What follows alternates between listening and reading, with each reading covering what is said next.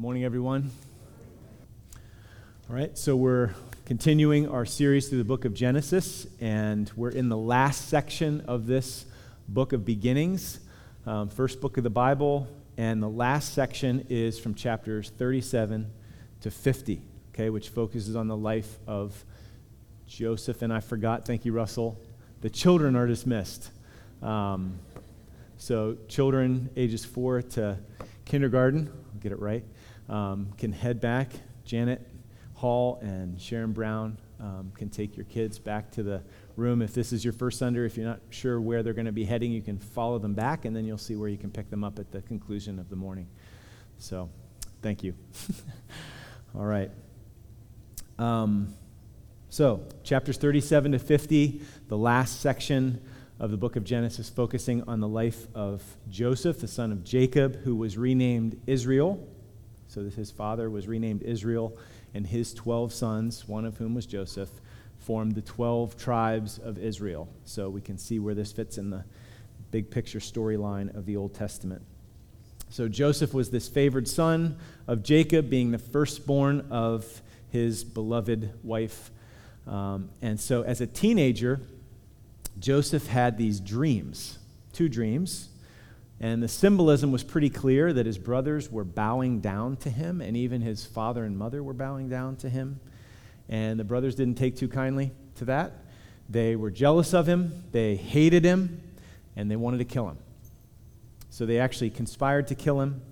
One day, they ended up selling him to some traders that were on their way to Egypt, and Joseph became a servant in the house of Potiphar, the captain of the guard. After some time, Potiphar's wife took notice of Joseph and tried to get him to sleep with her. He refused repeatedly, but one day there was nobody else around. She caught him, grabbed his garment, and he ended up just fleeing, left the garment in her hand. She ends up responding by lying, telling her husband that Joseph had come in to take advantage of her. And so Potiphar responded by throwing Joseph in prison, obviously imprisoned unjustly. In prison, Joseph finds favor with the keeper of the prison. He puts Joseph in charge of the prisoners, which brings us to our section for this morning, chapters 40 to 41. So it's a long section. Obviously, we will read most of it, not all of it, but we are going to walk through the passage here, just noting a few things before we step back and consider what the text says about God, Joseph, and you and me. Okay, so the first point is from the pit to the palace. Okay, we're going to walk through the passage, and then we're going to step back and see what the passage says about God, about Joseph, and about us. All right, so from the pit to the palace, or from being a prisoner to being the prime minister of the most powerful nation on earth at the time. So let's read through it together here. Genesis 40. Follow along here as I read. If you don't have a Bible with you, you can grab one from the pew, and you can find our passage on page 33. All right.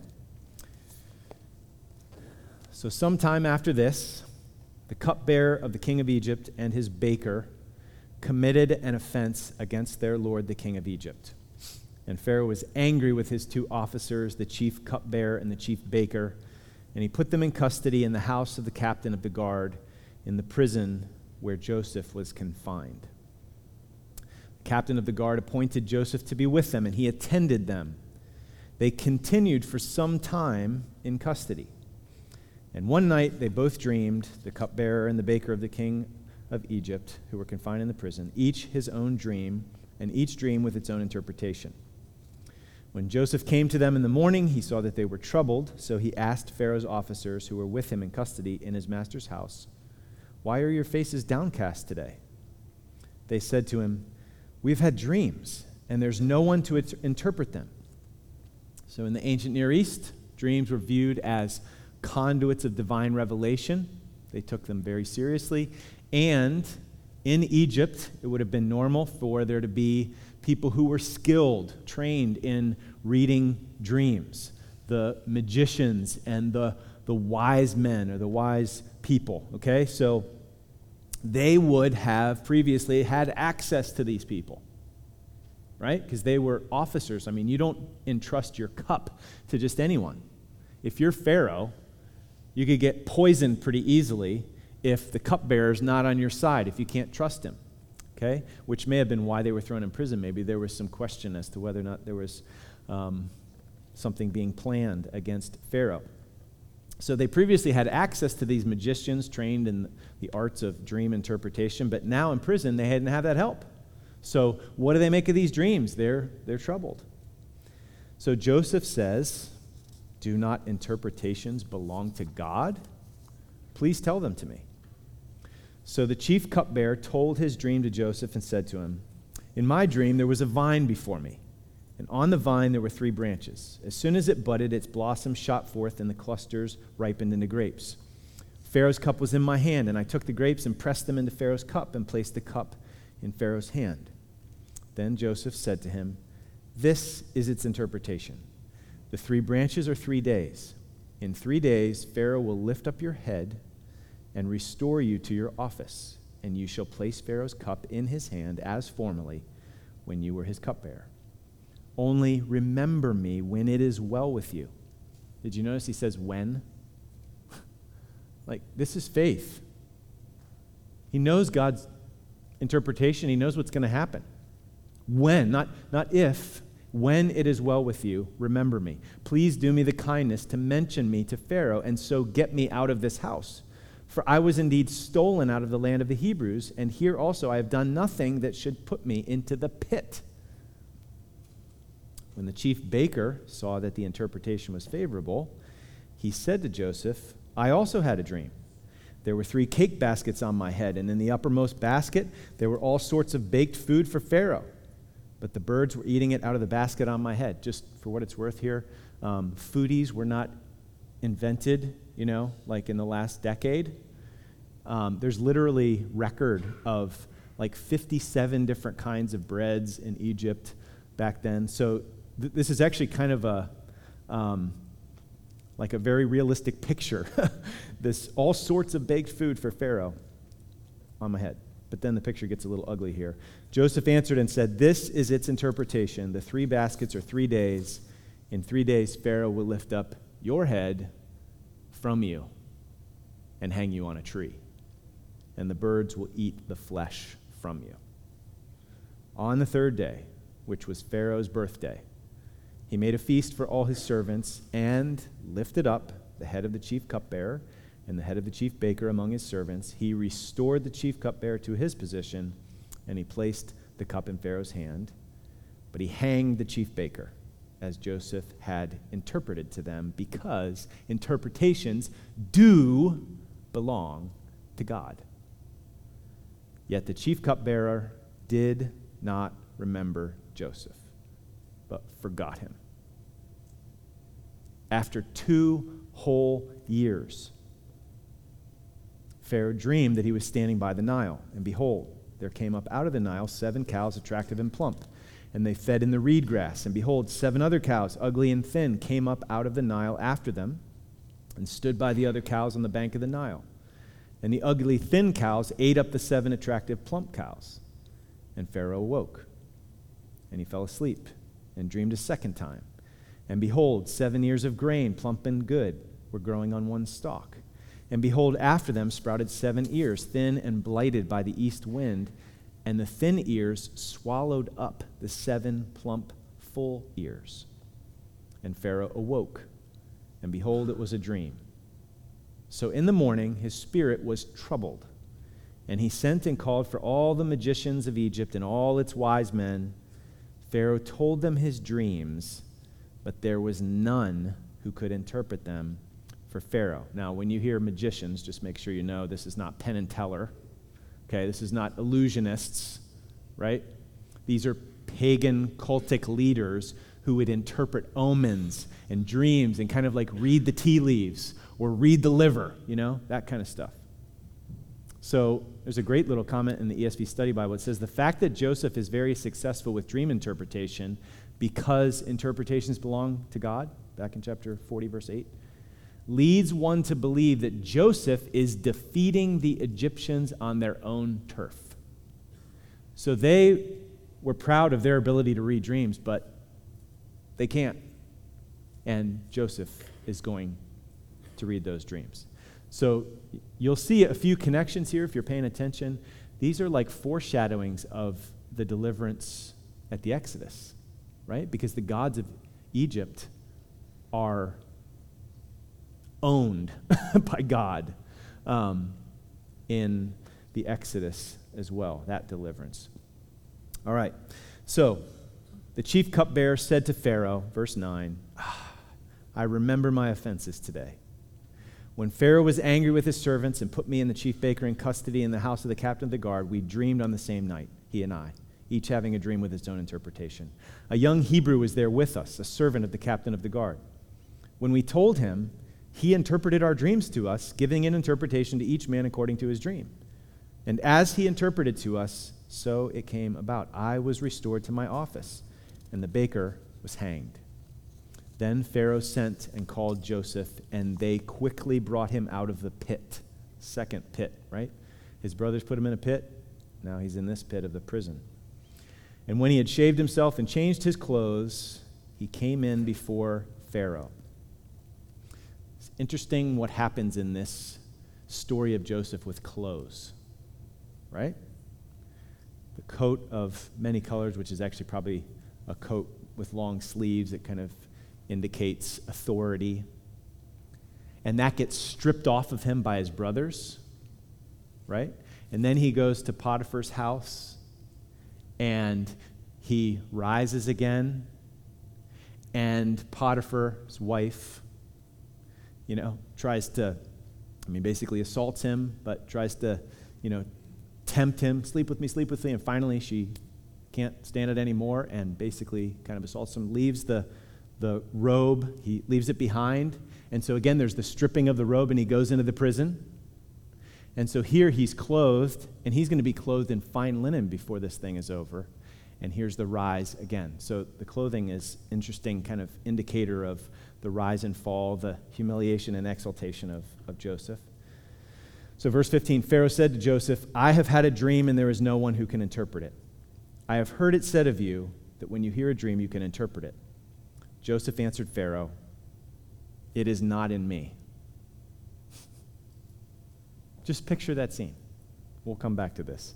It is not in me. God will give Pharaoh a favorable answer. Literally, shalom. A peaceful answer. He'll bring peace to you. So verses 17 to 24 recount the dream. We'll pass on that. Look at the end of verse 24. And I told it to the magicians, but there was no one who could explain it to me. Again, he states the inability of the magicians and wise men because interpretations belong to God. Okay? Verse 25. Then Joseph said to Pharaoh, the dreams of Pharaoh are one. God has revealed to Pharaoh what he is about to do. The 7 good cows are 7 years, and the 7 good ears are 7 years. The dreams are one. The 7 lean and ugly cows that came up after them are 7 years, and the 7 empty ears blighted by the east wind are also 7 years of famine. It is as I told Pharaoh. God has shown to Pharaoh what he is about to do. There will come 7 years of great plenty throughout all the land of Egypt. But after them there will arise 7 years of famine, and all the plenty will be forgotten in the land of Egypt. The famine will consume the land, and the plenty will be unknown in the land by reason of the famine that will follow, for it will be very severe. Just like those cows were just as skinny as they were before they ate the fat cows, the plenty will be unknown. And the doubling of Pharaoh's dream means that the thing is fixed by God, and God will shortly bring it about. There's nothing you can do, Pharaoh.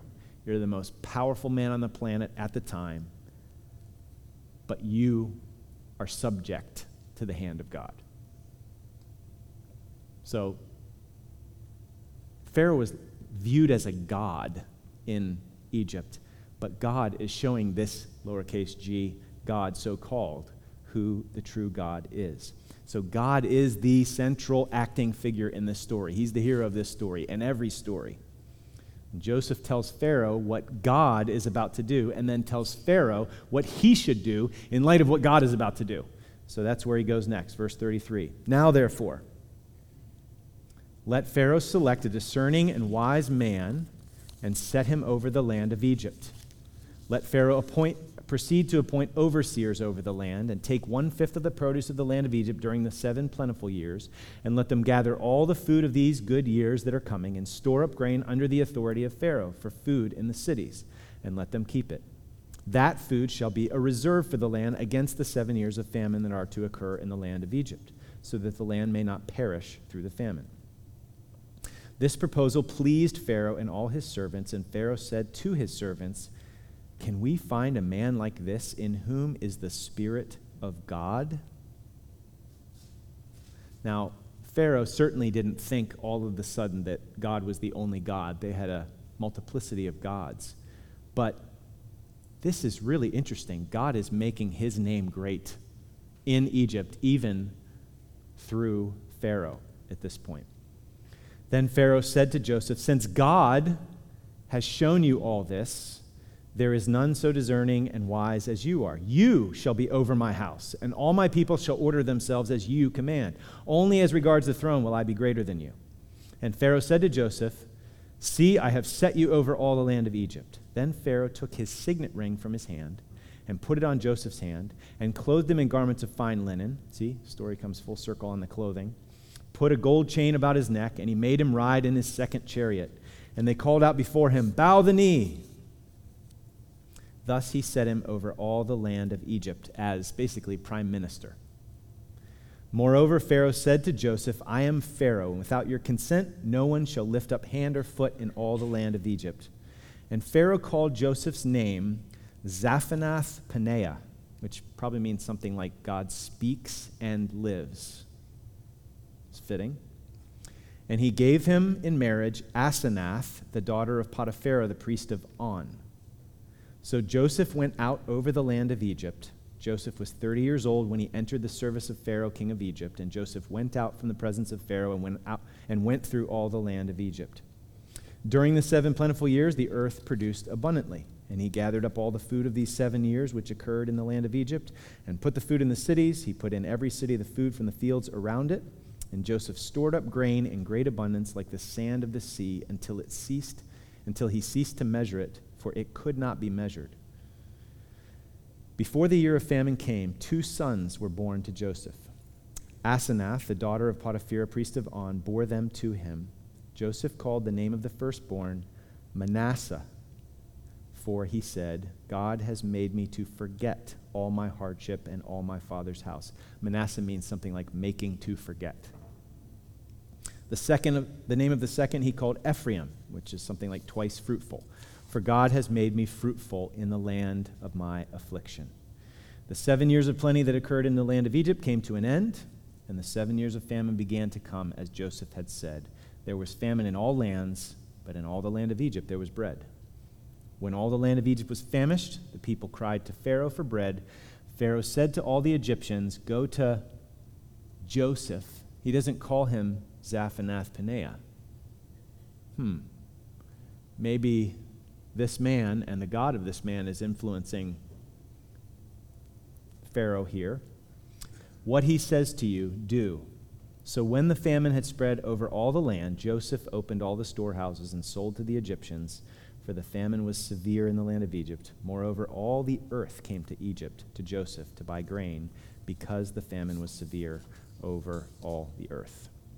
All right, so pit to palace. That's point number 1. Secondly, what do we see about God? What do we learn about God in this passage? So this is God's world. It's really clear. He is in charge. He's sovereign. He works his sovereign will. And this passage says it all over. So interpretations belong to God. The dreams came from God. The interpretations belong to God. We see that in chapter 40, verse 8, when Joseph says it to the cupbearer and the baker. We see it in Genesis 41:16 when Joseph answers Pharaoh, "It's not in me. God will give Pharaoh an answer." Now look at 41:25 to 28. This is like a heavy concentration of God-centeredness here in this passage. Joseph says to Pharaoh, the dreams of Pharaoh are one. God has revealed to Pharaoh what he is about to do. I mean, do you see what Joseph is walking into the throne room of the most powerful man on the planet, and he's saying, God is in charge. God is in charge. And here's what he's going to do. Pharaoh is helpless. The most powerful man on the planet is helpless. Verse 28, it is as I told Pharaoh, God has shown to Pharaoh what he is about to do. Verse 32, the doubling of the dream. The thing is fixed by God, and God will shortly bring it about. So, why is all of this stated? Because God is in sovereign control of history. It's not just the interpretations that belong to God. All of human history belong to God. God is actually orchestrating all of human history. That's why the dreams could be given, and that's why they will come true, and that's why Joseph could give the interpretation before it all comes about. So again, Pharaoh was considered a god. There's lots of gods in Egypt, but there is only one true God, and God is showing Pharaoh who the real God is. And he's going to do it again at the Exodus later, and he's done it many, many, many, many times since in human history. So one of the ways that he shows his sovereignty relates to Egypt and the Nile, okay? So they would have known this. We don't necessarily know this because we're not familiar with the ancient Near East, but the Nile is a source of life, the source of life for Egypt. So they were kind of drought-proof in a sense. Normally, they could survive a lot of, leaner years that other areas really suffered because of the Nile. So the Nile would overflow its banks once per year, leaving a fertile area behind, silt behind. And so Pharaoh, when he has these dreams, can imagine that there's kind of an ominous foreboding going on here because it has to do with the Nile. The power of Egypt came from the fertility that was a result of the Nile. No Nile, no power. Their whole economy was built on the Nile. You realize that? So if God is predicting the failure of the Nile for 7 years, God is in charge of the Nile. God is in charge of the economy in Egypt. God is in charge of the economy. God is in charge of every economy. God is in charge of our economy. God is in charge of the economy of every country on the planet. Okay, maybe some, British believers need to be reminded of that in these crazy times with, Brexit and all that stuff. But we need to be reminded of these things because we can certainly act as if he's not in control. And we're really at the mercy of other market factors and whatever else. We can trust God who is sovereign over all of human history, every king, every regime, every kingdom, every economy. Daniel 2:21 says, he changes times and seasons, he removes kings and sets up kings, he gives wisdom to the wise and knowledge to those who have understanding. So God is front and center, central and sovereign and big and awesome in this passage, and we should trust him. And Joseph does just that. And so he is a beautiful example to us. So there is a lot to see. I don't know if we'll be able to see it all here, but the next point is Joseph. We've got to see this man and admire him. We're supposed to admire him. So God made us to be shaped by and molded by those we admire, right? This is not just for little kids who look up to, someone and imitate their mannerisms. It's all of us. Which is why who gets our admiration is so important. So look at this admirable man first in verses 6 and 7. When Joseph came to them in the morning, the cupbearer and the baker, he saw that they were troubled. So he asked Pharaoh's officers who were with him in custody, why are your faces downcast today? Did that hit you? How remarkable that is? He is unjustly imprisoned, and he's caring for others while he's there in chains. Like, didn't he have reason to be downcast? He is, been totally given a raw deal. So it actually made me think of this book. It's called A Severe Mercy. I think Tyler actually quoted something from it a few months ago. So Sheldon Van Auken and his wife, Davy, C.S. Lewis was instrumental in leading them to Christ through letters, and then they ended up, connecting at different times. And Davy got sick. They had this sweet marriage, and they actually ended up kind of idolizing their marriage. Like, they were everything for each other. And Davy became a Christian. And Sheldon wanted to be a Christian, but he didn't like how Jesus was getting in between. Jesus was becoming first for Davy as opposed to him being first, and it bothered him. So Davy actually gets really ill and ends up in the hospital. And so I only read this book one time, but this example has stuck with me ever since. She gets ill and she's in the hospital and she never makes it out. But here's what it says about how she functioned in that hospital while she was dying. She obediently did everything the doctors and the nurses told her to do, everything except to stay in bed when someone else was in need. Over and over again, she was discovered out of bed in the night, sitting beside some other patient who was suffering, soothing her, holding her hand, praying for her. The doctor told me to persuade her to stay in bed, and Davy would look guilty and grin and promise. And then she would hear a sob or a cry in the night. Later, I was to get dozens of letters, some almost illiterate, from people who had been in hospital with her, saying that she had helped and sustained them. One said she was like an angel of God. This woman is suffering and dying, and she's serving other people. And Joseph is doing the same thing in prison when he is there unjustly. He doesn't deserve to be there. This is admirable. Oh, that God would give us grace to follow in his footsteps, Davy's footsteps. He doesn't get bitter and resentful and cynical. He's actually treating these king's prisoners like he would want to be treated, even though he hasn't been treated so well. So these trials have actually softened and seasoned him instead of hardening and jading and embittering him. How about you and me? Like, what does suffering do to us? What has it done to you?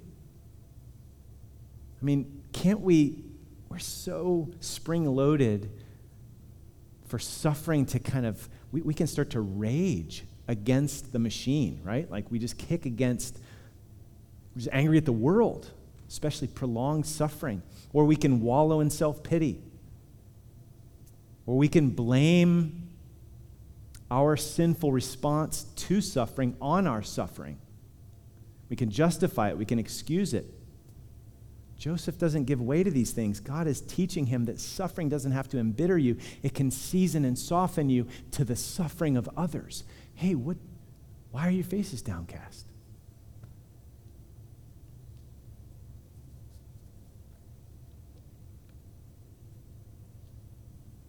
So had he given up and gotten bitter and cynical, he would not have interpreted the dreams of the cupbearer and the baker, because he wouldn't have even asked them what was bothering them. So, again, 40 verse 8, we've had dreams. There's no one to interpret them. Joseph said, do not interpretations belong to God? Please tell them to me. That's remarkable. Just stop and think about this. They had dreams. He's offering to interpret them. What does that say? What does that mean underneath? This man who had dreams from God that he would rule is in prison unjustly. What about my dreams? What about the dreams you gave me? Do you see? If he would have gotten bitter and jaded and thrown up his hands and whatever, he wouldn't have offered to interpret theirs. No, he's not cynical and jaded. He's not defeated and bitter. He is confident and faith-filled, even though those dreams are far from fulfilled, and he has no idea how they're going to be. He's not licking his wounds in self-pity. He is caring for those around him. And he's saying, you know what? I'm God's representative. He'll give me the interpretation for you. I mean, his faith could have so easily been choked by his circumstances. It's beautiful. He also has a backbone of steel. I'm going to skip over some things here. There's so much in here about his example, but he's got a backbone of steel.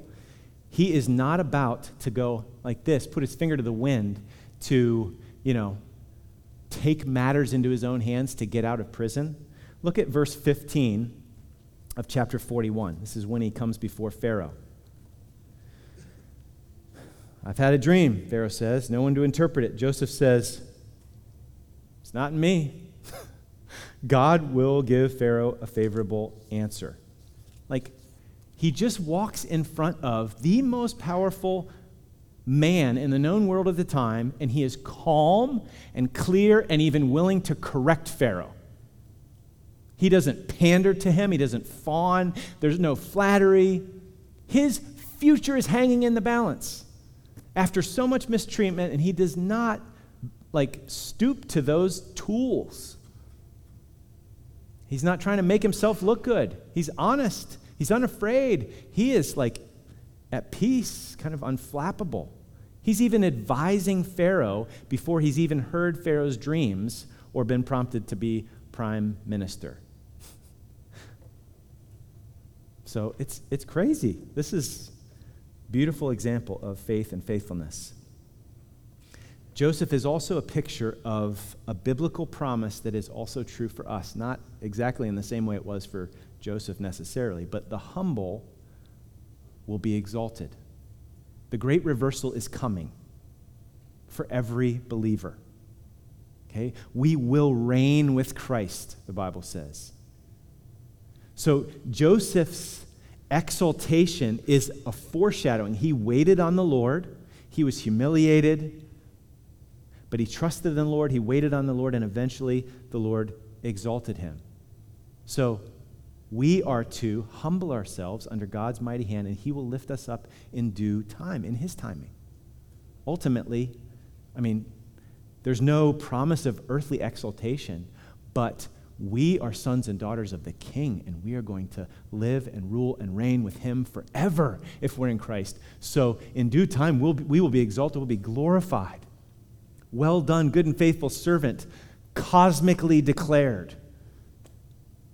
Amazing honor and exaltation is coming. And Joseph's faithful waiting and the fulfillment of those promises is an early foreshadowing and pointer to the fact that it's coming for us as well. Wait for it. I think another thing here that's just beautiful is that Joseph's God-centeredness is almost like part of his spiritual autonomic nervous system. It's just almost natural, the way that he responds here. He just says, God may give Pharaoh a favorable answer. God is forefront in his mind and heart and in his speech. It doesn't matter who he's standing in front of. He is bold and confident, and he is quick to point to God as the hero in the story, the centerpiece, and the sovereign. So, despite all these exemplary qualities, don't think that Joseph was some spiritual Superman who never experienced the pain of the suffering that he went through. Okay? Look at verse 50 of chapter 41. Before the year of famine came, 2 sons were born to Joseph, and he did not give them Egyptian names, so he did not get assimilated to become, some polytheistic whatever. He trusted the Lord, and he gave his sons Hebrew names. Joseph called the name of the firstborn Manasseh, for he said, God has made me forget all my hardship and all my father's house. In other words, up to this point, he hadn't forgotten. But God made him to forget by blessing him in these ways and then giving him this son Manasseh. The second of the sons was named Ephraim, for God has made me fruitful in the land of my affliction. So he calls it what it is. This is a window into Joseph's heart and mind. Even though he didn't lick his wounds and wallow in self-pity, it didn't mean that he was kind of stoic and some robot. He knew hardship and affliction, and he called it what it was. This is amazing. We need to see this. He didn't blame or get angry with God, even though he said, God, like later on, he's going to say, God sent me here. It's not ultimately you. God sent me here. So he acknowledges the fact that God ordained his suffering and affliction, but he didn't get angry with God.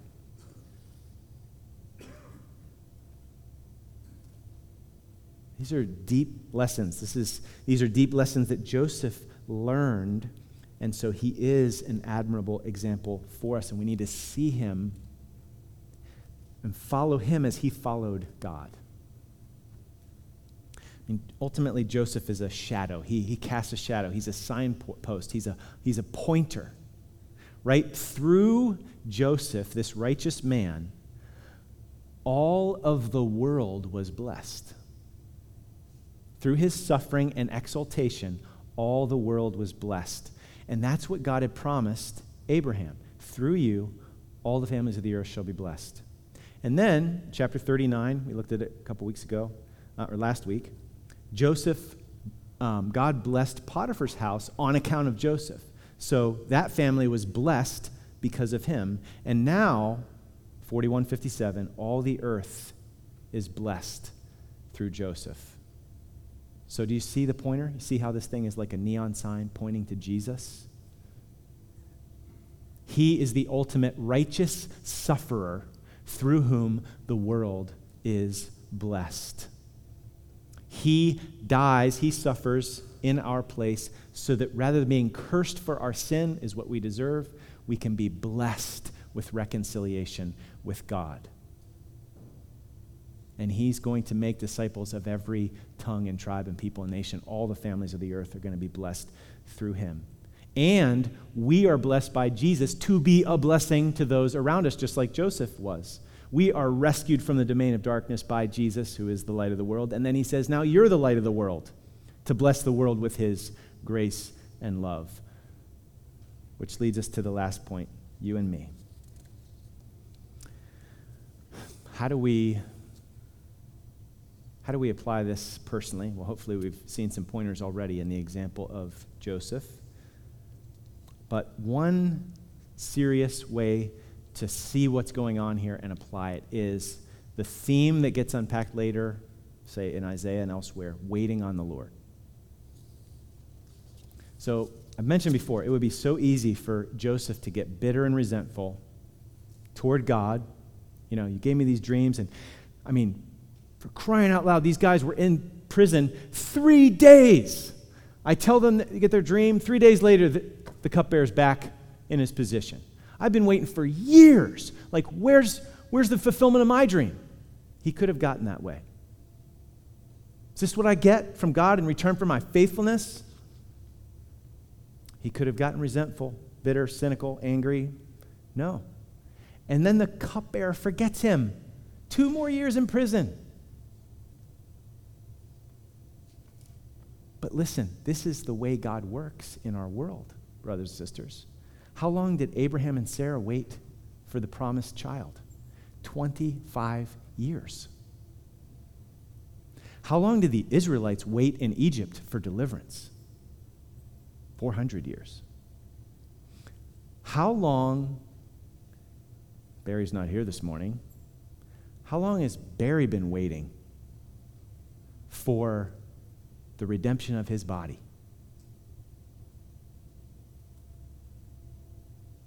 Does that mean that the promises are no good? That they're not true? Does that mean that they're true for others but not for me, not for you? No. God's fidelity to his promises have to be disconnected from our circumstantial suffering. We can't read the liver of our circumstances to determine if God loves us or not. He loves me. He loves me not. It's going well. He loves me. It's not going well. He loves me not. Oh, no. Is that true for Joseph? We have to read and trust his word and his promises and wait on him. Does God have purposes for the delays? Absolutely. And we can trust him as he works out those purposes in us and through us. Samuel Rutherford wrote this. He said, "Providence has 1,000 keys to open 1,000 doors for the deliverance of his own, when it has even come to a point beyond all hope." So God can do deliverance in 1,000 ways, to 1,000 locked doors. Let us be faithful and care for our own part, which is to do and suffer for him, and lay Christ's part on himself and leave it there. Duties of faith, trust me, wait for me, are ours. Events are the Lord's. So as we wait, we can take heart and trust that God is going to make good on his promises. He will exalt the humble. He promised. Matthew 23:11, "The greatest among you shall be your servant. Whoever exalts himself will be humbled, and whoever humbles himself will be exalted." 1 Peter 5:5, "God opposes the proud but gives grace to the humble. Humble yourselves, therefore, under the mighty hand of God, so that at the proper time he may exalt you, casting all your anxieties on him, because he cares for you." Even in the pit, even in the waiting, he cares for you, so you can cast your cares on him and wait. He will exalt you in due time. He did it for Hannah in the humiliation of her barrenness, and Samuel was born. He did it for the lowly David. Saul's trying to kill him and pin him to a wall. He didn't take matters into his own hands, and eventually kingship. Again, this doesn't mean that circumstantial earthly exaltation is guaranteed to us. Those are just pointers to the fact that all of God's promises he's going to make good on. We need to wait and trust him. Jesus was humiliated for us and exalted to the highest place, King of Kings, Lord of Lords. And as we follow him, humbling ourselves, taking up our cross like we sung, and following Jesus, we will one day be exalted. Well done, good and faithful servant. There's no condemnation for those who are in Christ Jesus, only honor and joy forever. So what about your dreams? What about your longings? What about your future? We don't say, is this what I get in return for my faithfulness? No, he is faithful. He is going to fulfill every promise. He hasn't forgotten about you. The cupbearer forgot Joseph, but God didn't forget Joseph, and he will not forget us. The only thing God forgets, quote unquote, is our sin. Isaiah 43:25, I am he who blots out your transgression for my own sake, and I will remember your sins no more. Never hold them against you again. And then later in Isaiah, God says, can a woman forget her nursing child, that she should have no compassion on the son of her womb? Even these may forget, yet I will not forget you. He will not forget us. We can trust him and wait, and he will make good on every single promise. Let's pray.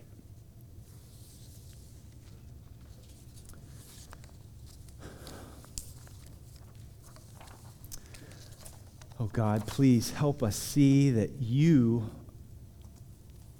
are speaking to us. You give us these words because you want us to trust you. You want us to know that you see us, that you love us, that you're with us, you're for us in Christ.